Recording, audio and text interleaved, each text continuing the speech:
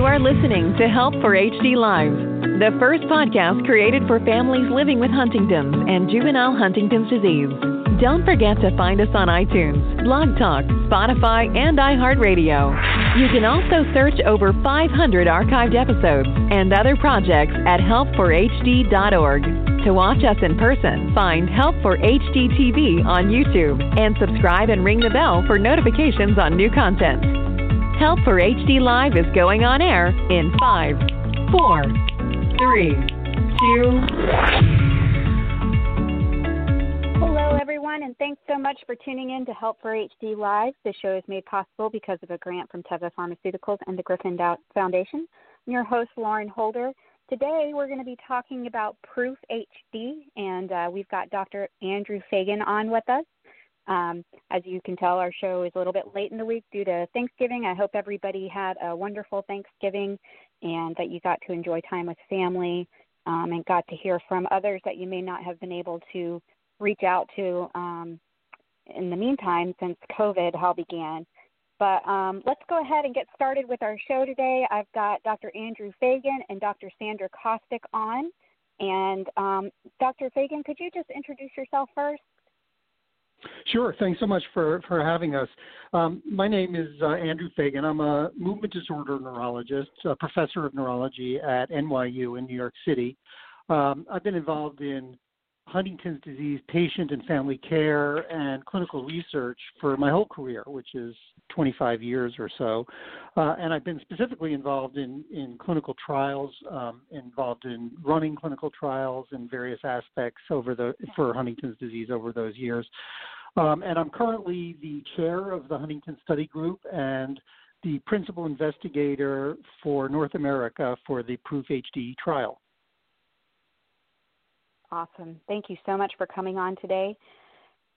We also have Dr. Sandra Kostick on. Dr. Kostick, could you also introduce yourself? Certainly. Thank you for having us today.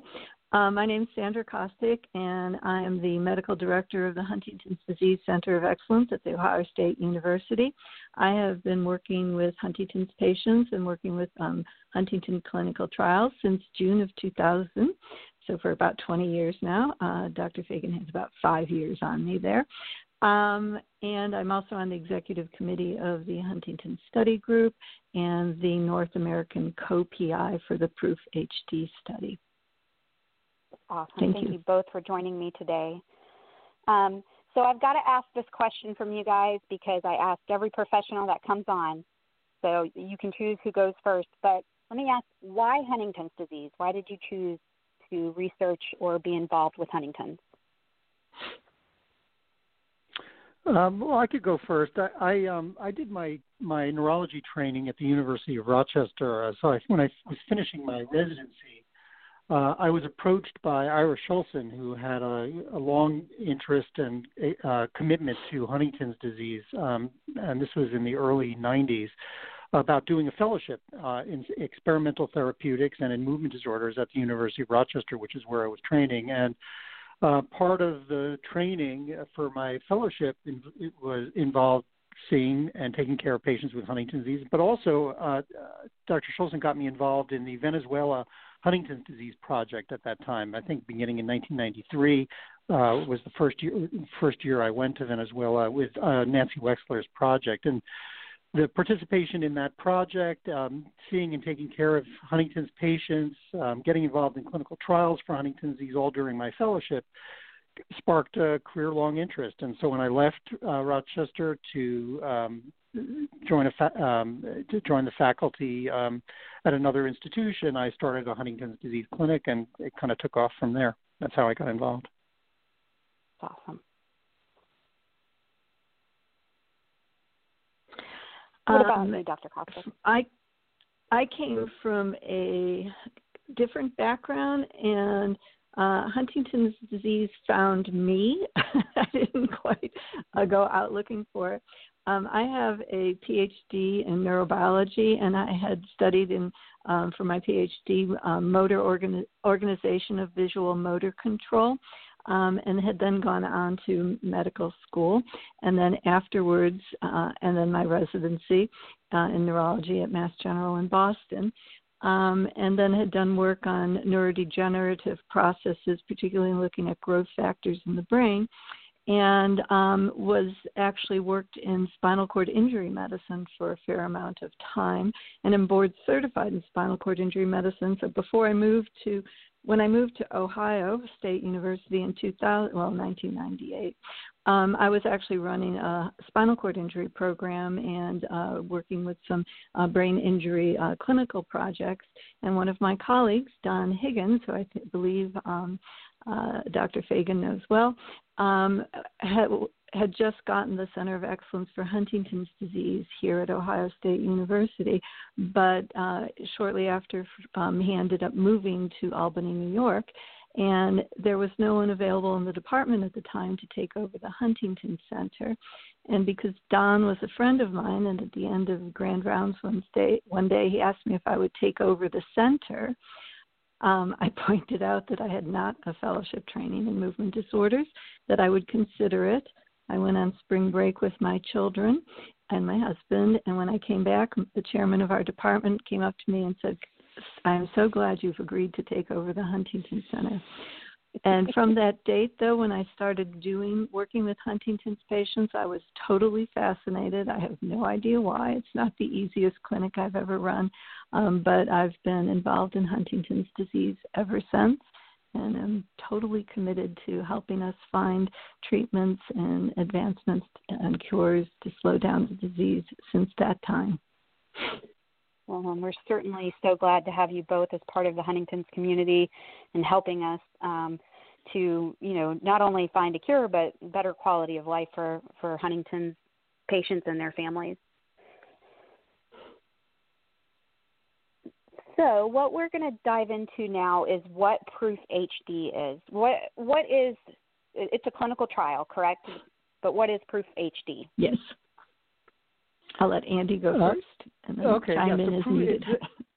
Proof HD stands for Pridopidine. The PR comes from the word Pridopidine, which is the name of the drug. Pridopidine outcome on function in Huntington's disease. And so this is a clinical trial of a drug called Pridopidine, and it's a phase 3 trial aiming to prove that Pridopidine improves function over time in patients with Huntington's disease. And we could talk more about the details of that, but in brief, that's really what Proof HD stands for and what the trial is. The trial is a big, as I say, it's a phase 3 trial, so it's to prove efficacy of the drug, that the drug works. Of course, we'll be looking at safety and tolerability as well. And the trial is an international trial. It's taking place in North America and in Europe at 60 medical centers, 30 in Europe, 30 in North America, and will involve 480 patients diagnosed with Huntington's disease. That's awesome. And so can you tell us a little bit about what Pridopidine is?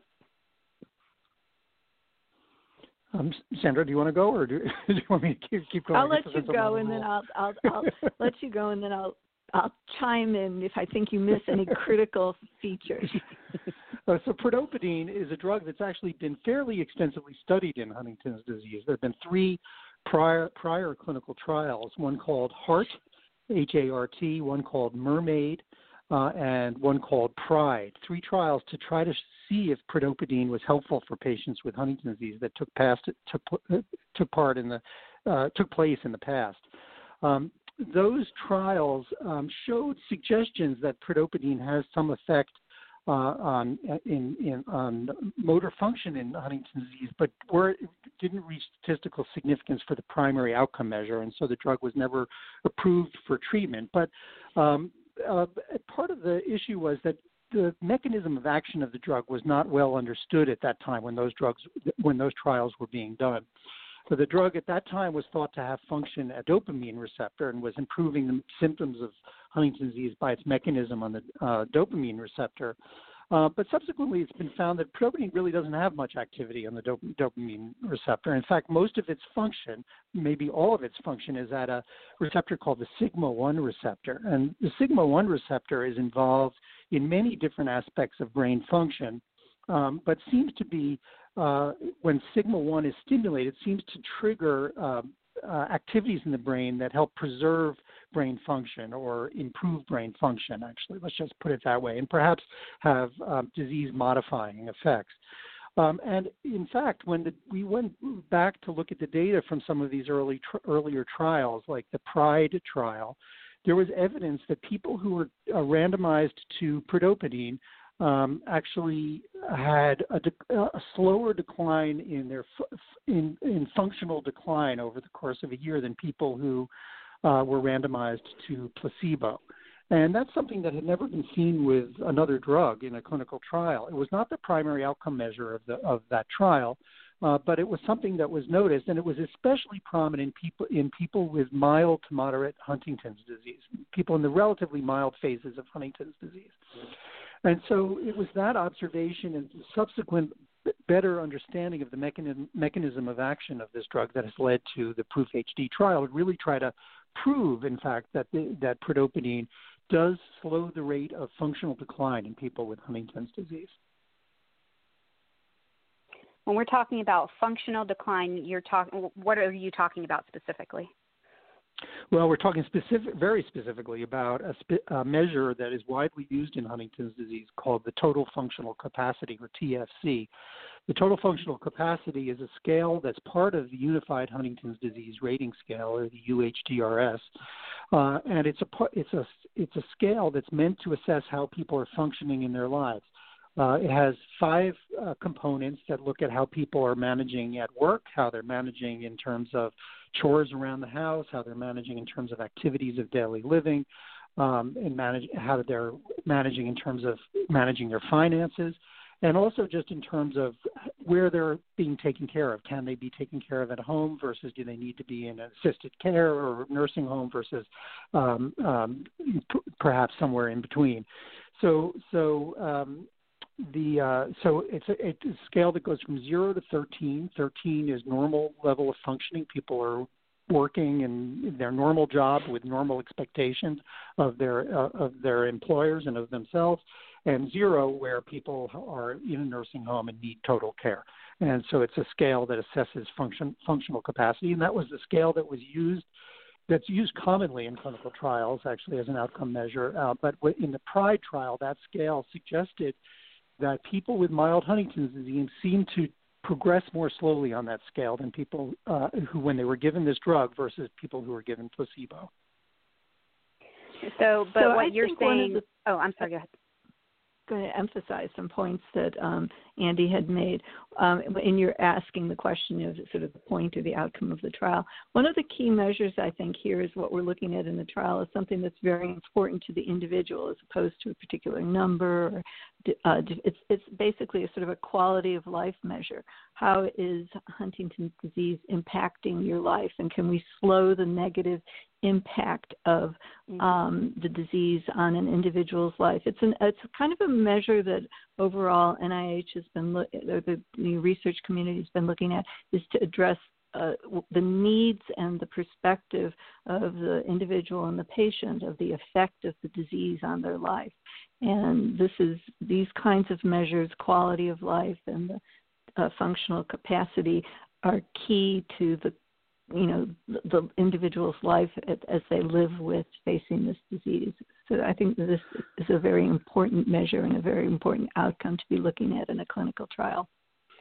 Right, and in fact, the FDA has recognized this particular scale that I'm talking about, the TFC, as being of valuable as an outcome measure in clinical trials. And so, of course, there are lots of ways you can measure function in people with Huntington's disease. And so when we talk about measuring function, we could mean anything, but we have to be very specific in a clinical trial about what scale you're talking about. And in this case, we're talking about this particular scale called the total functional capacity. Well, and I just think it's important that we as the Huntington's community know that, because, like you said, there's many ways of measuring it. But one of the things, I guess, that you pointed out is this wasn't the primary endpoint for prodopamine in another trial. So obviously, because of that, now we're seeing Proof HD come up to make it the primary endpoint. Exactly. It was included in those trials because it's part of the Unified Huntington's Disease Rating Scale, which is kind of a standard scale that's used, clinical scale that's used really in all clinical trials for Huntington's disease. And because it's a section in the UHDRS, it's included in many, many trials. But it's kind of, my impression is over the years that it's kind of risen in stature and has now become a primary outcome measure for many trials, whereas before it was kind of a secondary scale that we did, along with all the other, the total motor score and other things that we did. So in those earlier trials it was done, but it wasn't the primary outcome measure. Right. Which I think is amazing that we're doing that. And I think Dr. Kostick really brought up a good point in that it's a focus of quality of life and how HD actually impacts us and how we can find something that is going to treat, us and be able to live with Huntington's and switching that stigma of dying from it to living with. And that's kind of what we're looking at here in Proof HD is the quality of life and that impact and the slowing down of the progression of the disease. And I think that Andy made a point, too, in terms of looking at how we're looking at this now. Andy and I have both been working on Huntington's disease for over 20 years, and I have to admit that I, in the beginning, also questioned the validity of this particular scale because it seemed somewhat subjective. But it was designed by two high-level scientists in the field as they were trying to sort through this rather complicated and variable disease that presented in somewhat different ways and across different ages and different individuals. But as we've watched this data and looked for better ways to assess global functioning in individuals with Huntington's disease, it has appeared over time stronger and stronger, I think, as an outcome measure than many of us had thought. And it in some ways encompasses a lot of aspects of the disease in different ways, cognitive function, behavioral function, motor function. But all these features, the three main features we consider as the key sort of problematic aspects of Huntington's disease, kind of somehow come together in this particular outcome measure. And over time, as I said, I think the community has all appreciated the value. There are other ways to look at HD, but based on the nature of the data we have already from the previous trials using this agent, we really want to validate with this study the potential benefit of this drug. And I think it's great. I'm very much looking forward to what comes out of this study and what it shows, especially using that tool. And you guys are actively enrolling right now patients globally, correct? Yeah, yes. We've been working hard over the last 6 months to get the protocol finalized and to pick sites for the trial, to distribute all the materials for the trial, all the sites, to get IRB approvals and contracts signed. And there's a lot that goes in to getting trials like this off the ground. And we've moved, I think, very remarkably quickly. And so there are actually right now 3 activated sites as we're speaking today for the trial, 3 out of the 60, but the other 57 are working hard to become activated so that they can start to enroll. And yes, at those 3 sites, patients, subjects, once they're in a trial, we refer to them as subjects, but patients have been enrolled. 2 patients have been enrolled and several others have been screened. So we're hoping that will start to pick up as more sites come online and as we can kind of get people up and running. So, yeah. Absolutely. So is there specific qualifications or are there specific exclusion criteria for the study? There are. Every study has what we call inclusion and exclusion criteria. And this trial, I can, rather than go into all of the inclusion and exclusion criteria in detail with you, I can kind of just give some general overview. We're looking for people who are over 25 years of age, 25 years or older, and we're looking for people who are. What we want is people who are kind of have mild Huntington's disease, but are kind of on the cusp of starting to perhaps decline functionally in some way. So we're looking for people. There's another scale. There's some scales that we use that we are going to be using to identify appropriate subjects. So there's another scale that looks at function on the UHDRS called the independence scale. So we're looking for people who are 90%, who are functioning at 90% or less on the independence scale. We're looking for people who have the scale we were talking about earlier, the total functional capacity, people who have score 7 or more. That meaning you have to have a total functional capacity of 7 to 13 to be eligible for the trial. There's a list of other inclusion and exclusion criteria, but generally the age has to be greater than 25. The functional capacity, total functional capacity on the scale I mentioned, has to be 7 or greater. And then there's this other scale, independent scale, that people have to have a score of 90 or less on that scale. And we also, I just want to point this out too, that on that inclusion and exclusion list this is for adult onset HD with onset of signs and symptoms at or later than 18 years of age. So they're not studying juvenile Huntington's in this one right now. That's correct. Yeah, that's correct. That's part of the reason for the choice of the age of the age of the subjects of greater than 25. But yes, unfortunately, that is correct. There does seem to be a difference in the rate at which the disease, first of all, how juvenile onset Huntington's disease progresses, both clinically and how it presents, and also how it progresses. And because we're really trying to prove that this has an impact on functional capacity, this TFC measure, which is really designed for people with adult onset Huntington's disease. In this particular trial, we're looking for people with adult onset Huntington's disease.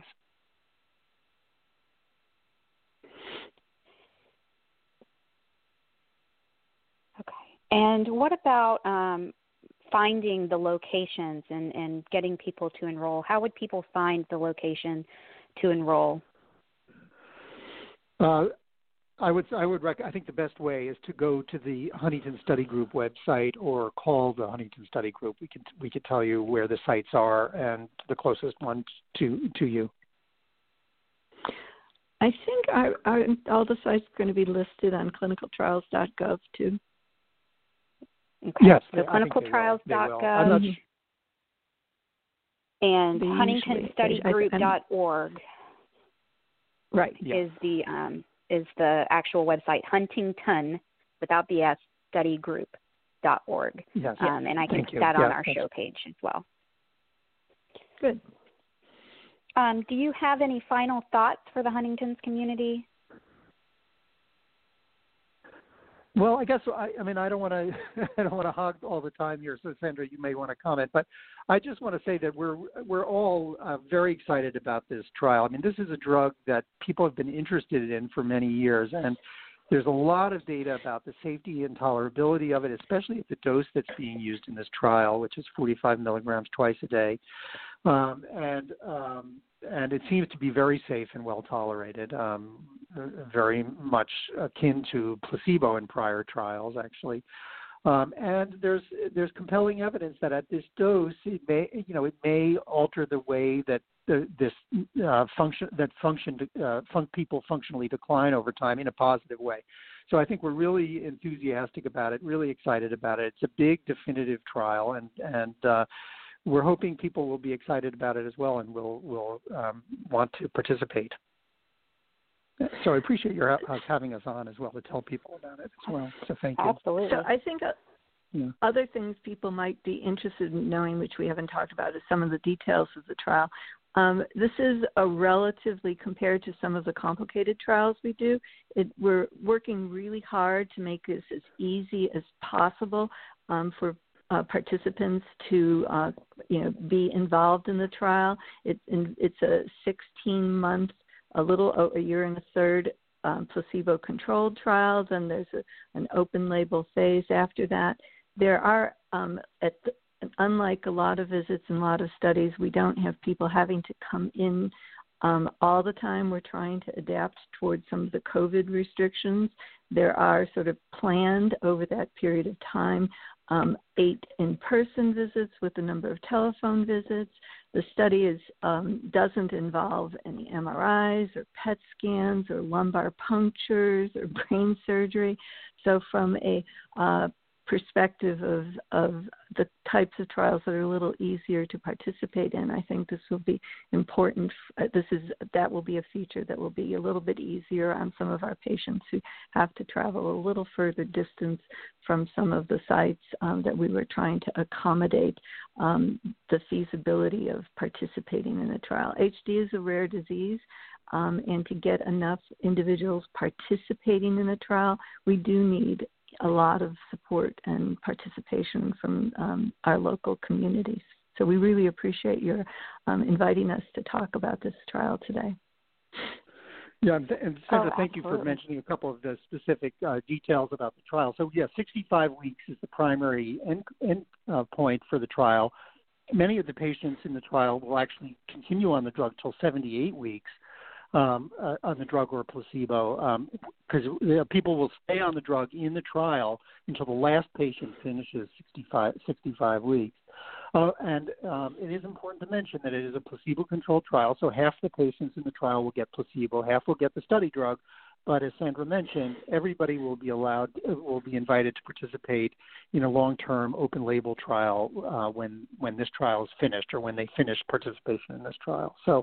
So there are a lot of real positive things about the trial, as Sandra mentioned, in terms of ease of participation and ability to get the study drug, whether or not you're randomized to get the drug or placebo in the first phase. Everybody will be eligible to be in the open label phase afterwards. So, we're eager to get started and eager to have people participate. So, thank you. Yes, that's one of the really exciting things about clinical trials, and something that I see more often now is that open label side of things. And I think that's really, really good for the Huntington's community to know that, that's available to us after doing a clinical trial. So that's a very exciting part of this trial. I think also clinical trials are having to adapt with COVID. And that's going to be really good for the Huntington's community as well, for those that had problems, already traveling or clinical trials being difficult. So as you said, this being a simpler process, it's not brain surgery, that's going to make a huge difference as well. And we certainly want to get as many people as we can to participate, because it's all about quality of life. So even if you're on a placebo, you're still contributing to this research to be able to get better quality of life for somebody with Huntington's. And that's something to remember anytime you participate. Even if you're on a placebo, you are helping. Absolutely, yeah. Mm-hmm. Well, guys, I want to thank you so much for coming on today and really talking about Proof HD and presenting it to us so we know in the Huntington's community so we can get involved. I hope you guys had a happy Thanksgiving.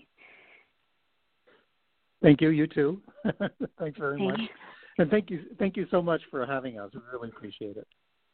Absolutely. And you guys enjoy the rest of your weekend. Guys, you guys tune in to next week's show. We've got Jimmy Pollard on, who's going to be talking about his new book.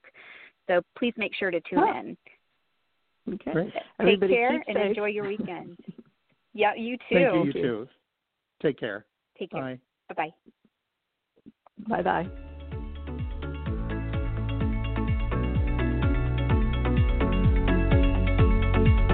Thank you for listening. Don't forget to visit www.help4hd.org and sign up for our email newsletter to stay up to date on all that is going on at Help for HD. Get social with us and like us on Facebook, follow us on Instagram, and subscribe to Help for HD TV on YouTube, and ring the bell for notifications.